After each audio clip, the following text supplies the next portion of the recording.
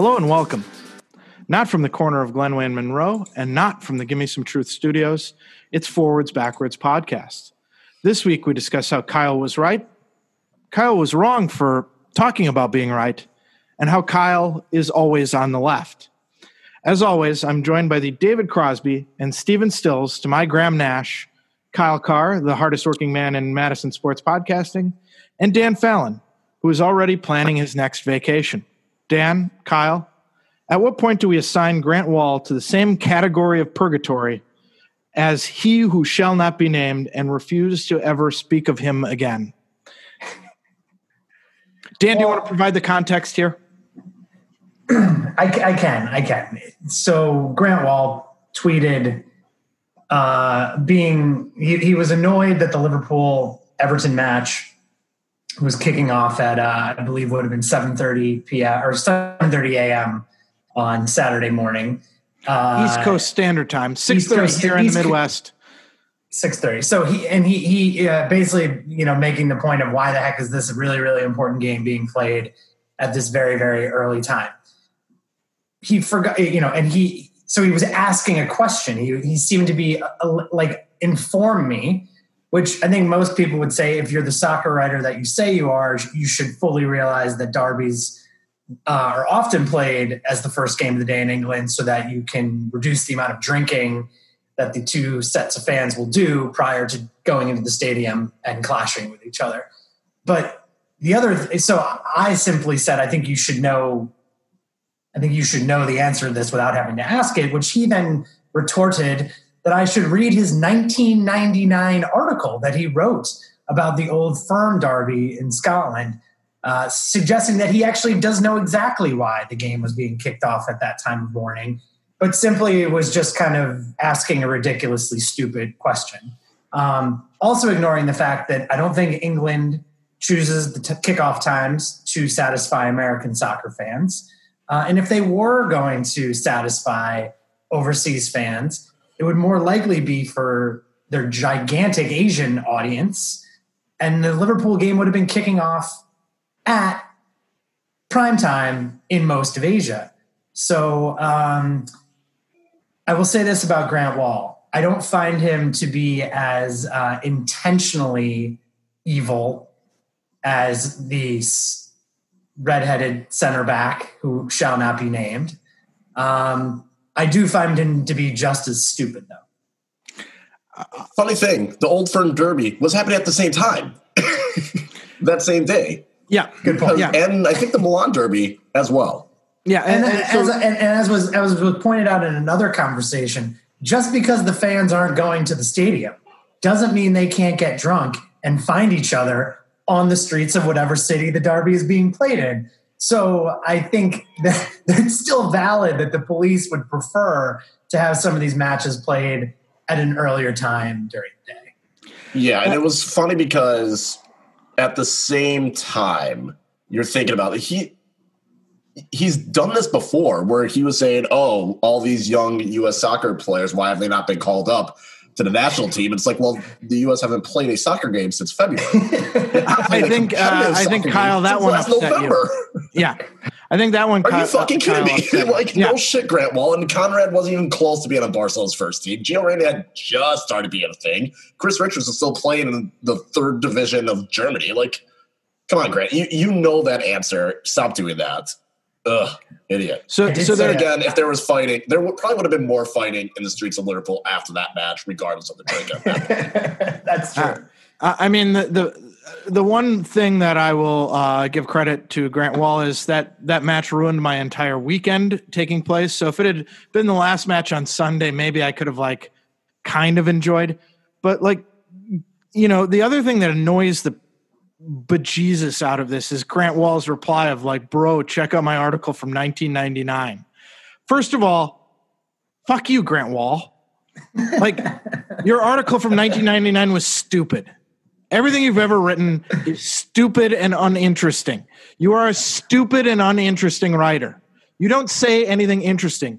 There are about 150 more interesting articles about the Derby than anything that you've ever written. Okay? So just shut up on that front. Second of all, everybody comes through with about 18 different answers, and then you're like, trying to gatekeep. Oh, I wrote about this in 1999. I'm an old school expert. Piss off, Grant.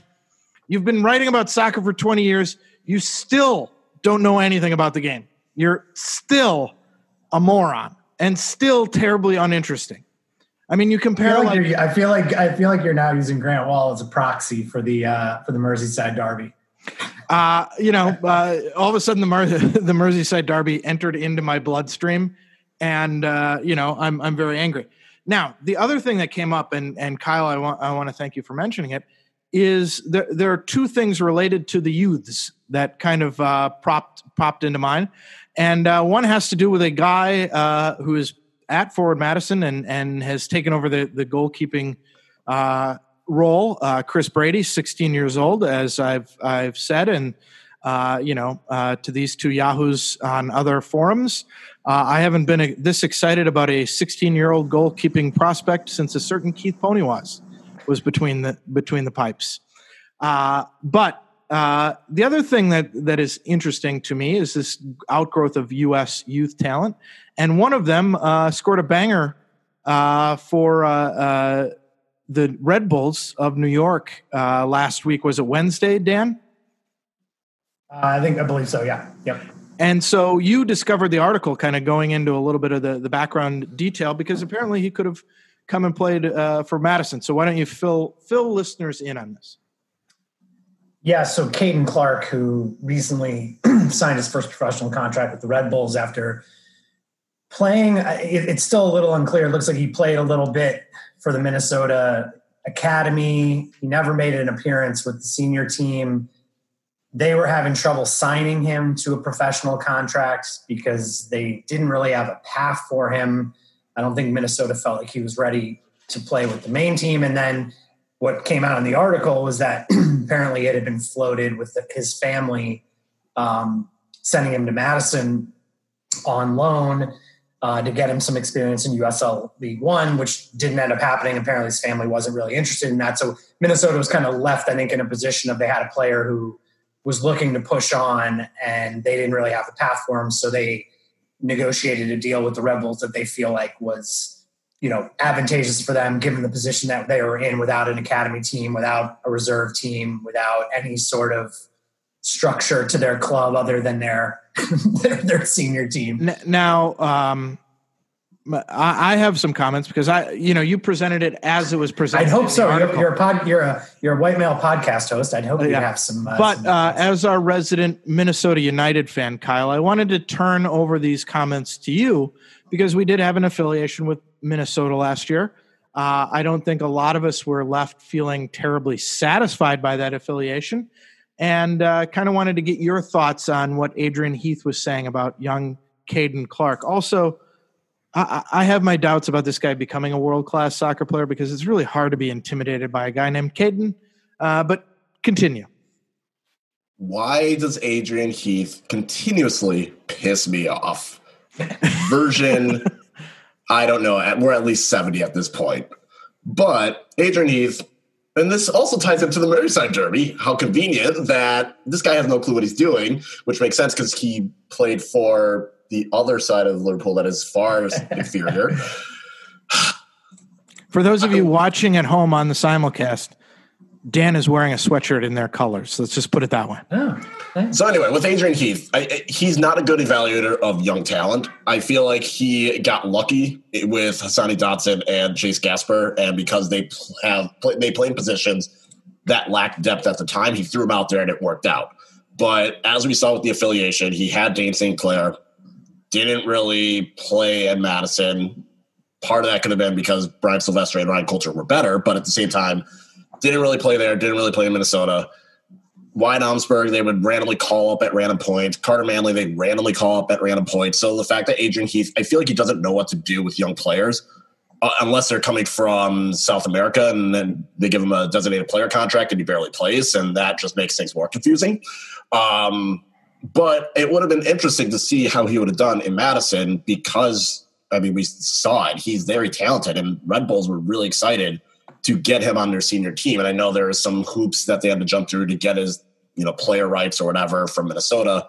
But I mean, the fact that they've made no effort to get an affiliate this year, they have slashed and eliminated their academy, and they're retrying it with the impending news of MLS Reserve League coming.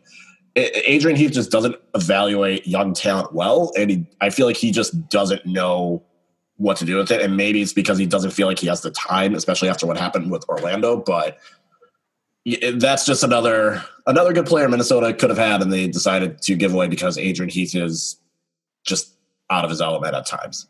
That's and so I want to just build on a couple of things you said, Kyle. One of the things we looked at is that's a very old roster, right? And the other thing with Minnesota United that's happened is Mason Toye, who didn't score for us but started scoring for Minnesota. Where is he now? He's in Montreal, where honestly for his career probably better. I'd rather be coached by Thierry Henry as a forward than Adrian Heath. No offense to Adrian Heath, quite frankly. Thierry Henry a little bit better than Inchy.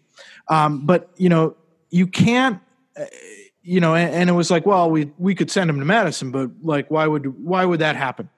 And I think part of the difference here is they don't have, as you said, they have no plan in place for developing. They cut their academy.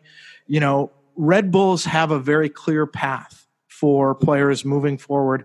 You saw it with Tyler Adams, right? You can move up through Red Bull from he was an academy player, RB2, up to the main squad, off to Leipzig.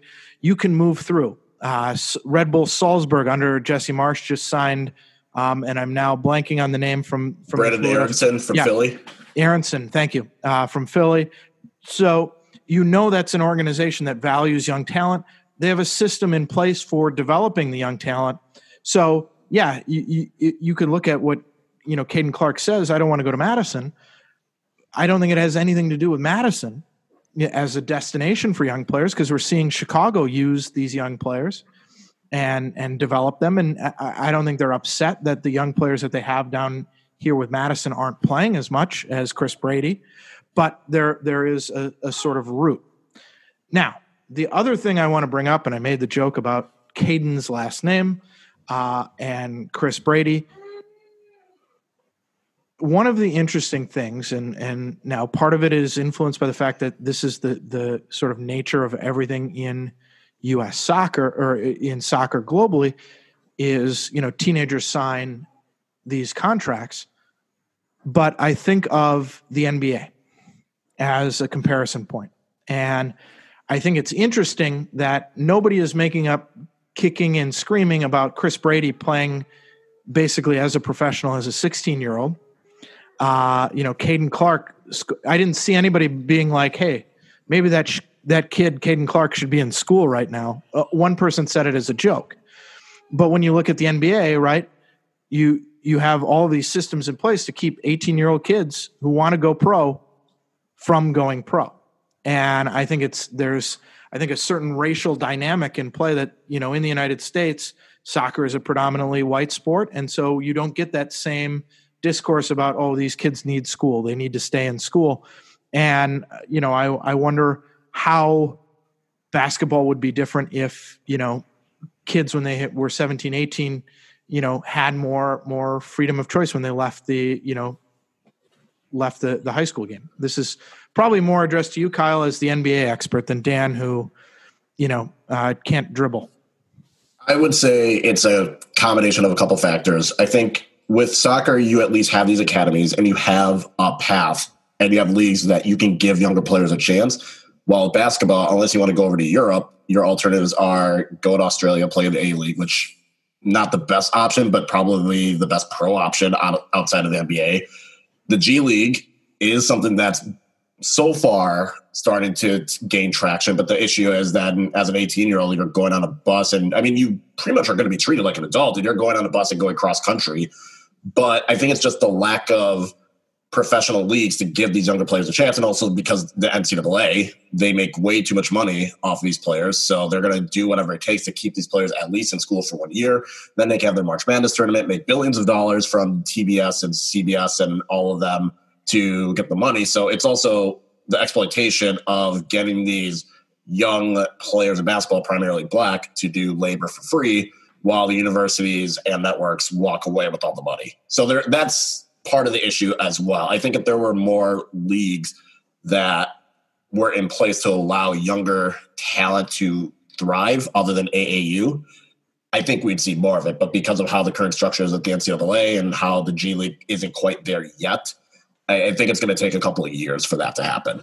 So the interesting thing a little bit is that 1 year, one and done rule is actually in the NBA, collective bargaining agreement, which is kind of interesting. But it also, it seems like there's a real niche if you're if I were a European team, I'd be, sending recruiters to those AAU games and offering $1 million signing bonuses to a lot of those kids to bring them across for a year. Because, you can play for Barcelona and develop, and those are, pretty top level, right? I mean, teams, and they have budgets and the money is there. So it's kind of interesting, but I just, when you hear the discourse surrounding young NBA players wanting to go pro, it has a very different tone than everybody going, "Oh, Caden Clark, what a banger."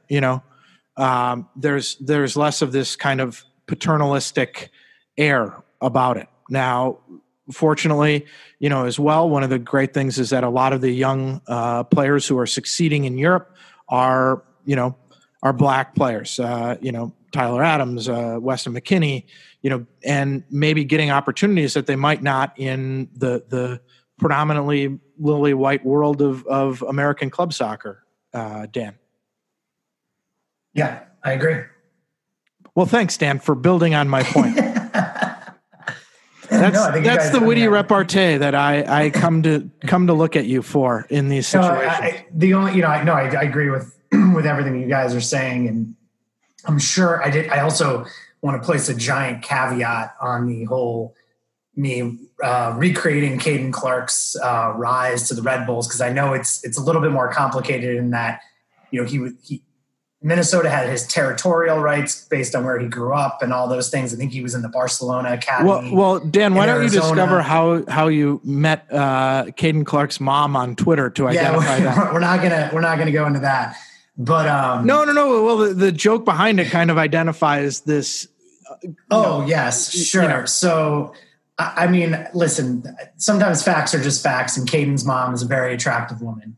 And but the reason I found that's what I wasn't going there. Well, I mean, I'll just say it. I mean, that's not. That, also, Kyle, the horrific discovery that Dan and I made walking up the 9th tee at Glenway on Saturday with the legal stylist and our good friend Jason Ilstrup, who did not kill anyone, is that we were likely both older than Caden Clark's mother. Which is really a horrifying, realization. But the reason I just stumbled upon Caden's mom's Twitter feed was that I guess there was a debate going on that often happens in U.S. soccer about who was responsible for developing Caden as a player, and people were taking responsibility for it. And then it turned into a joke where just random people were saying, "I developed Caden Clark. No, I developed Caden Clark. No, I developed Caden Clark." And then the one response was, "No, me and his dad did." And it was Caden Clark's mom responding to the Twitter post. And then she provided some additional information. I think Caden's dad is some sort of strength and conditioning coach. He might work for the Vikings. I'm not 100% sure about this, but it was all just kind of hilarious and so U.S. soccer. And my only concern, which Keith, I think you kind of alluded to at the very beginning, is I actually flipped on, because I was a glutton for soccer punishment this week. I decided to throw on the Red Bull game last night, and Shep Messing and the other gentleman who does the broadcast for Red Bull New York, right out of the gate, the whole pregame was just hyping Caden Clark, and I thought to myself, oh man, here we go. This kid has played, 3 was last night his third match. He scored 2 goals. Yeah, I think that was his third match last night, 2 goals in 3 games. He almost scored another great goal last night, actually, one just over the top of the bar. But I just flashbacks to all these players that we've anointed. Obviously Freddie Adu, Juan Aguadello, The list goes Freddie on. Now playing in the Swedish third division. Third division of Sweden.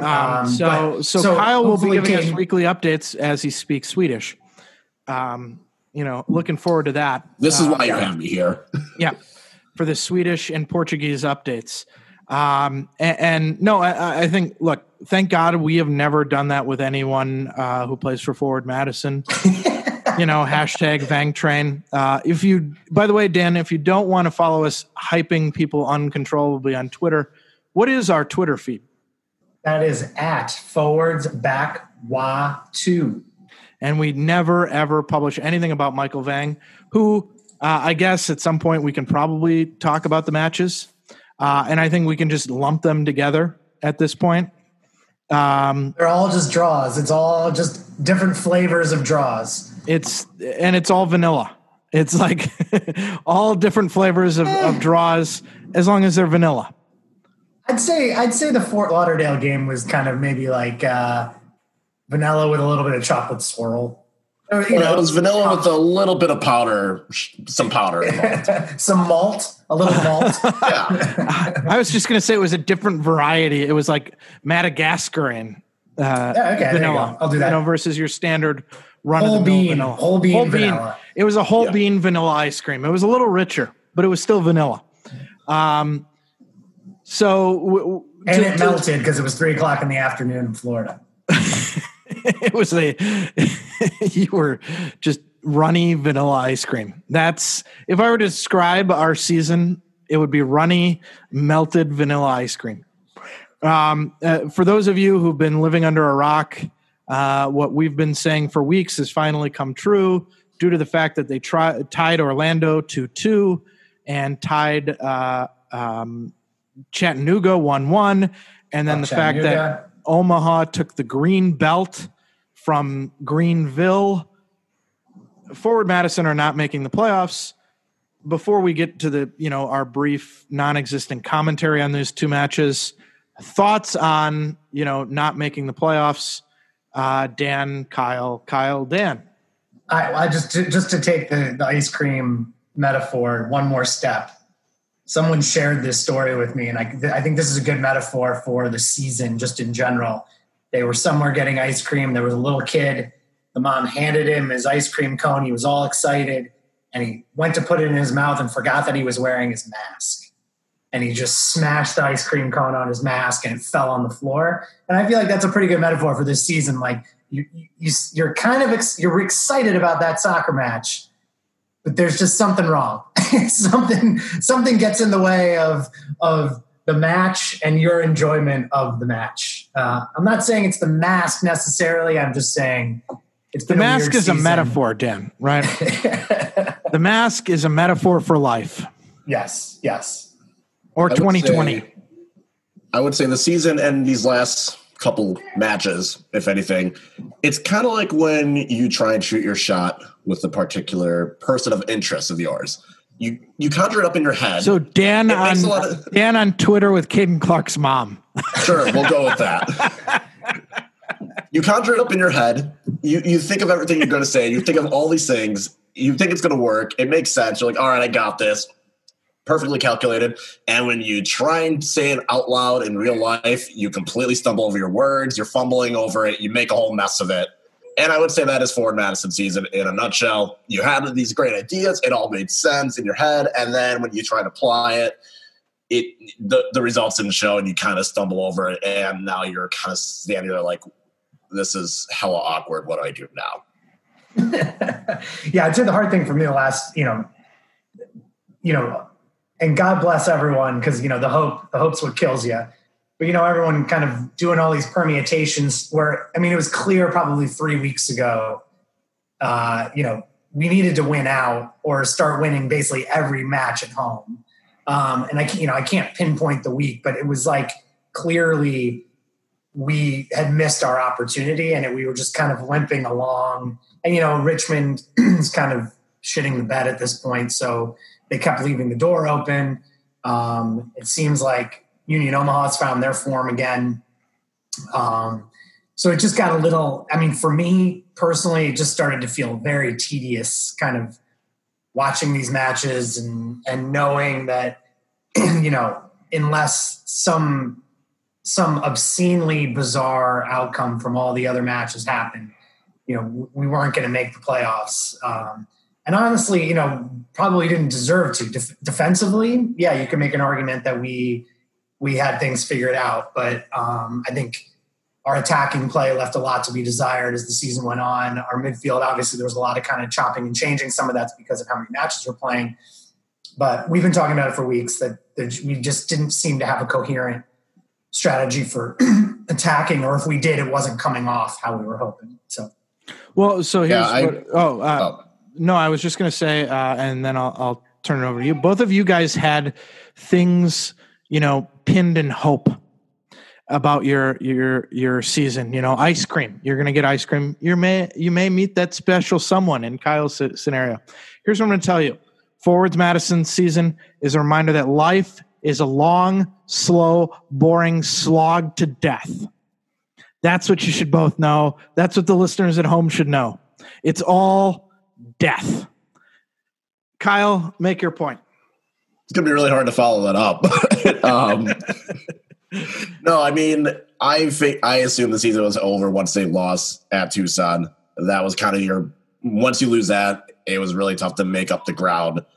Then then they beat Chattanooga, and it's like, okay, maybe there is some faint hope. And granted, had Richmond not shit the bed, I don't think we'd be having this discussion anyway, because if Richmond had kept on winning, that would have eliminated us earlier. But then, you beat Chattanooga, you have a chance, but then you draw against Omaha, you draw against Chattanooga again, you just start to accumulate, you draw against Tucson in a very bland game. It's like you start getting all these draws. And at some point, you just have to realize, like, if you can't get these goals, and we talked about it at the Omaha match, the urgency and the subs weren't there. It's just kind of like it was kind of if you had hope, it was very bless your soul, because no, it wasn't going to happen. But now it's kind of now you're facing North Texas, who could still sneak in. Like, they're playing well. As they got Arturo Rodriguez, and North Texas is a threat. It was a long shot just based on the teams that were in front of you. And then to add with the lack of winning and the lack of attack, it was going to be a big uphill climb. So, I mean, like I said, for those that had hope after that Chattanooga game, great. Was not one of them. Yeah. I think my takeaway there from Kyle is, without the winning, it was difficult. Great moments in this podcast history last year, Dan declaring we need to stop conceding goals, and Kyle pointing out that winning helps you get into the playoffs. Well, and I think you guys, it felt a little Groundhog Day-esque, at a certain point. And from my end, what were we going to talk about in those what are we going to talk about in those last two matches? Like, well, the defense wasn't as great. But like the same problems we had been identifying all year were there. I mean, I hope first of all, I don't know why anybody continues to listen to this podcast, but I hope our listeners, are as sick of us talking about the attack being bereft of ideas as, we're tired of talking about it. And then, the other, kind of thing related to that is, when people were hopeful, it's like, did you really want to keep watching this team? Like, were you really that excited to keep watching these meh performances week in, week out? Like, maybe we could keep grinding out.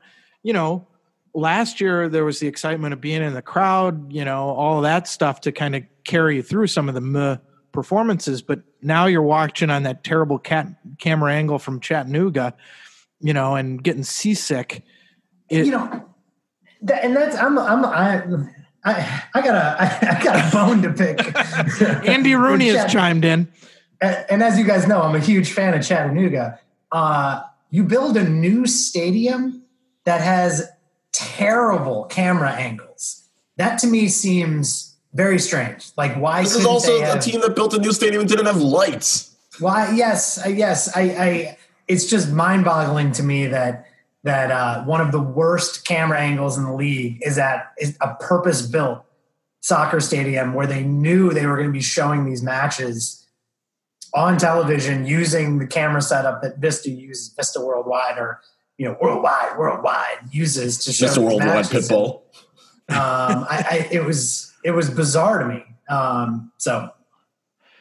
Look, nothing. Fort Lauderdale's cameras were great. I will say. That was probably the best game to watch all year. Although who are all those people streaming into the stadium behind the one goal? Did you guys see that at one point? Flamingo's extended family.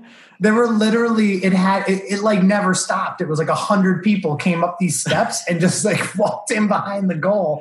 And then I was like, "Are you sure it wasn't like the camera loop like we had at Hart Park last year?" No, this was there because the players were moving, so I had other points of reference to know that this was happening in real life. So other thoughts here on these last two games, Kyle, Dan. The joke was. Kyle, you were right. The offensive plan seems to be, bang it forward and kind of hope for the best. And the 3 goals, was the cross in from Pato, I believe it was, for the first against Orlando, or was it Giro who crossed that one in? And it just kind of banged around and ended up in the back of the goal. Michael Vang with some individual brilliance against Chattanooga. The second goal against Orlando was a little nicer, but not particularly well worked. So you were right about the offense, kind of hope and pray being the offensive strategy. Any other thoughts, about in your defense? You did say, Forward Madison's defense to be reckoned with. So how are you going to defend yourself there? In terms of the defense, the back line that played in Fort Lauderdale was not the one I had tweeted about. That's really all I got. Granted, it was one different player, so it's really hard for me to. How little do I care, by the way, that I'm just Fort Lauderdale, Orlando. It's somewhere down in Florida, which somehow is the only state that is doing worse with the COVID than Wisconsin. Is it though? It's close. I mean, when you have someone that's running for a government position calling the Tavern League of the state a bunch of cunts, and she is correct, shout out Francesca Hong, the Tavern League ban did not work. So, suck it, Tavern League. Go fuck yourself. Also, what are your thoughts about Robin Voss? He's a bitch-ass coward. What I'll also say, if you listeners to the pod, if you've not yet read the Verge story on, I think it's called The Eighth Wonder, the Foxconn boondoggle might be the most apt word to describe what happened in Voss's home district in Point Pleasant, Wisconsin. Can't remember the difference between Fort Lauderdale and Orlando, but I can remember Point Pleasant, Wisconsin. You're not going to have to remember Orlando much longer. True enough. By the way, does anybody care about Orlando leaving? I mean, only that they've been propping up the table for 2 seasons, so whoever's in last place next year will probably be upset. I mean, look. I feel bad for Flamingos that he's going to have to travel pretty far to see Forward Madison play. That's the only sad part about all of this. Yeah. Here's what I'm going to say about this. The best thing that could happen for Forward Madison is that USL dissolves. Keith is you are like the Grim Reaper today. Well, that's the best thing. I just think it's a scumbag league. It's a grift. I'm waiting. So we're not going to get, look, you look at the model, right, to sustain Forward Madison. We need teams in the Midwest. We need local teams. They need to build nexuses of teams nearby. Mountain region. And we may be getting a team in Fort Wayne, Indiana, Fort Worth, Fort Wayne, Fort Lauderdale. Too many goddamn forts. Have we thought about putting a team at Fort Douglas? I wouldn't object. I wouldn't object. I think there's a fort in Milwaukee that we could put a team at where Paramark. Fort Atkinson, a soccer power back in the day. We used to the freshman team when I was a freshman beat Fort Atkinson 13-0, their JV team, and the varsity used to win regularly 20-0 in those matches, and they were trying not to score. after a certain point. But you need teams in the Midwest. Where are the teams in the Midwest? You need teams. They're putting a team in Portland, Maine. I guess that'll work with Revs too. But where's there's also a team supposed to be coming? There's also supposed to be a team coming in Manchester, New Hampshire. Okay, but where are the Midwestern teams? I'm not disagreeing. Where I think Rockford is an ideal market. Why aren't you talking to the Fire about getting Rockford? Why is Peter Wilt putting a NISA team in Chicago? Why aren't we looking at Rockford, Beloit, Janesville? That seems like a good soccer market for a USL team. Or even in Minnesota, if you think of like Duluth or Rochester or Well, that's and obviously the landscape in MLS is changing very quickly with them launching their own reserve league. But I was under the impression that Minnesota was looking at a team in Blaine. They were going to try to put a USL team in League One in Blaine. The other market up there, I would think that would be Rochester. That Rochester could support a USL League One club for sure. I always thought it was a little strange that Des Moines was pushing so hard to be in the USL Championship. I think they'd be better suited in USL League One. I know they'd be a bigger market, but Omaha is yeah. And from the league's perspective, why are you pushing them to championship? Well, because of more money. But I think but I think those clubs are making those decisions for themselves. I understand they're probably being pushed in one direction, but I don't see what the benefit is to a mid-market club unless you really think you're going to try to push for MLS someday. Why you would choose championship level over League One level? Because as far as I understand it, all you're talking about is like much larger franchise fee. And that's it. Like, it's not like you're getting access to more clubs and bigger markets that you're going into to play, but I don't know how that necessarily turns into more revenue for you. I don't think a lot of consumers in these markets care whether it's a Division II or a Division III soccer team. Sometimes it's just a little baffling to me why some of these cities or some of these ownership groups choose the championship. Maybe now they're looking at USL League One and saying, well, I'm glad I didn't go to that league. It's losing these teams. It's only got, 11 teams committed for next year. I got to imagine Toronto is going to bail. Toronto would probably bail, if not for the reserve league, definitely because of COVID restrictions. Right. I'm sure they've got a lot of reasons why they might just decide not to play next season. Sounds like North Texas is the only one who's kind of maybe committed to staying in League One moving forward. So, well, and then there's some question. Tucson and Phoenix broke their agreement, and one of the interesting things, and I apologize that I forget who mentioned it on Twitter. May have been Jeff Reuter's article in The Athletic, that for a team to be nationally sanctioned, you have to have teams in 3 different time zones. And then that Tucson team is another case. Like, where's the development of teams for that Tucson team, to be able to travel to?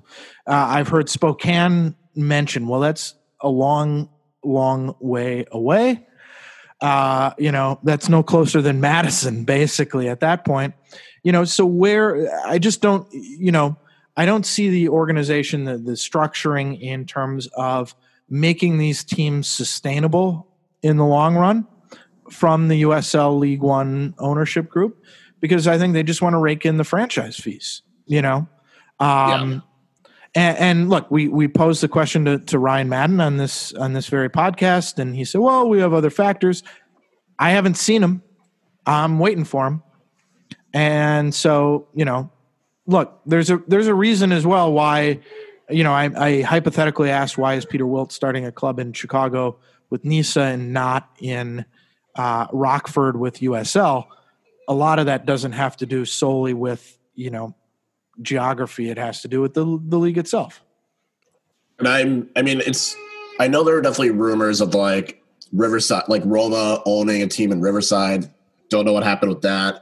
There was maybe the Fresno team that closed shop in championship, moving down to League One and then relocating in Monterey. That was always something that was floated. Haven't heard anything about that.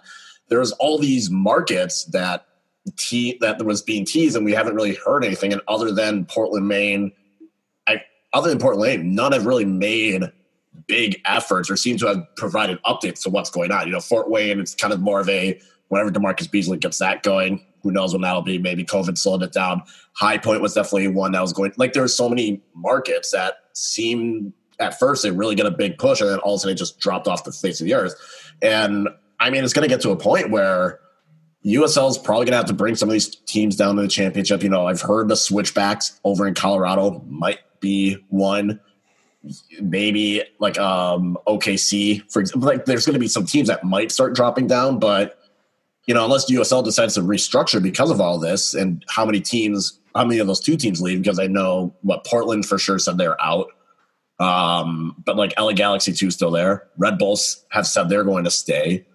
Philly said they're going to drop out, but you have all these other teams where we don't know what's going to happen. I think USL is going to have to force itself to make changes, especially if NISA starts gaining steam, which we've seen. Peter Will putting a team in Chicago, Baltimore getting a team pretty soon next year. They lost Oakland Roof, but they can make that up with some of these other teams that are coming in. And I think, USL is going to have to either make changes itself, or they're going to start seeing less teams be interested in going to there when they can just go to NISA in the same division without that expansion fee. It'll be an interesting development for sure. Dan, any closing thoughts there? 26 hours from Tucson to Madison, 22 hours from Tucson to Spokane. How many fish bootlegs would that take you?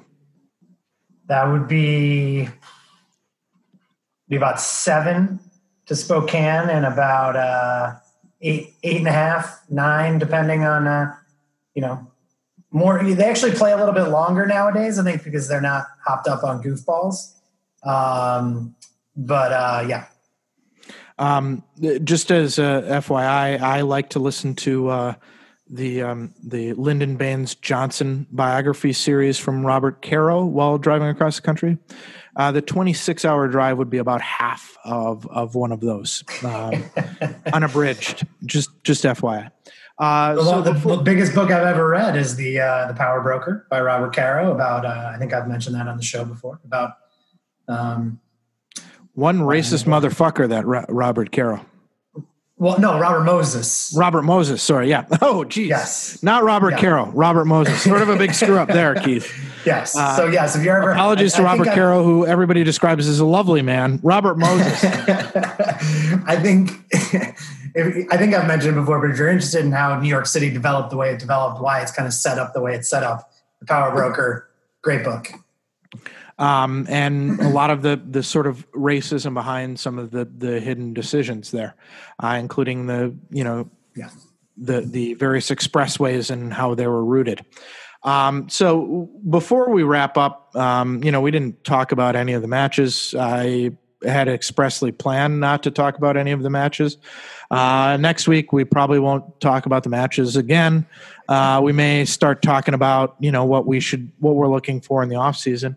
But I think that's in noted contrast to, I opened up the podcast this week, and I want to thank Elliot Barr from the River City podcast for suggesting this to all of us with Hello and Welcome, which was a tribute to Daryl Grove, who is, it sounds like, losing his struggle with cancer. He's a founding member of the Total Soccer Show. And before I kind of turn things over to Dan and Kyle to give their thoughts, I think in particular Kyle has some thoughts there. Directly or indirectly, when Dan and I started this podcast, whether we were aware of it or not, the Total Soccer Show paved the way in the sense that it was just two guys who wanted to talk about soccer and didn't have any necessarily, original claims to that space. And, they put in the work and worked really hard. And now it's their full-time gig, which is pretty awesome for those guys. I think if Dan and I had to work together, it would mean the end of our friendship. And Kyle would resign very quickly, as Dan and I yelled back and forth at each other. So you never have to worry about us going pro, I think, is what I'm trying to tell you. But I think it shows that their admirable dedication, and that they, basically charted the path for two idiots like Dan and I. They were the ones that went before, were sort of standing on their shoulders. And, the other thing, Kyle, that I've heard about Daryl Grove is nobody has a bad word to say about the guy.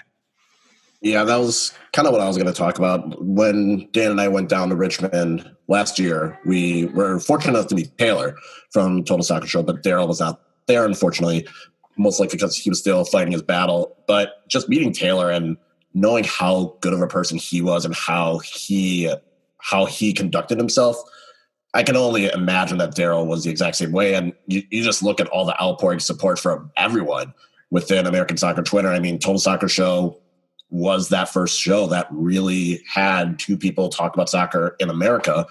And you felt as though they weren't big upping you. You felt as though they weren't, while they knew what they were talking about, they never made you feel dumber because of it. I think that's something that was really important. And I think for a lot of soccer supporters in America, that was the first podcast. That's like one of the first soccer podcasts they got into before either starting their own or listening to other ones. And, it's just really unfortunate that something like this has to happen to such a good person and who absolutely doesn't deserve it. And I think that's really the toughest part in all of this. He was fighting, he tried this trial, it's just not working. And it just sucks because, for a lot of people, it's just come to that reality that this is happening. And I give my condolences to Daryl and his family, to Taylor and everyone that has met Daryl. And it's really unfortunate. And, I think it's also just a timely reminder that fuck cancer. I think that's very well stated. And, I think as well, one of the things that I heard from Elliot Barr and just kind of a chat on Twitter is that, those guys help mentor Elliot, and get that River City 93 podcast off the ground. And, that they could have looked at him, oh, you're in Richmond, you're stepping on our turf, but they wanted to support him and help them and get them going. And, everybody has great things to say. And so, condolences and well wishes for all the people involved with the Total Soccer Show, to Daryl's family. And I think the idea of hopefully, Daryl gets a chance before he goes to sort of hear the nice things that people are saying about him, and what a difference he made to so many people, lessens that a little bit. Kind of hard to follow from that. Dan, did you have anything else that you wanted to add to that? Just that Flamingos pointed out on Twitter today that Daryl's a big Wolves supporter. So Wolves with the 1-0 win today. So up the Wolves.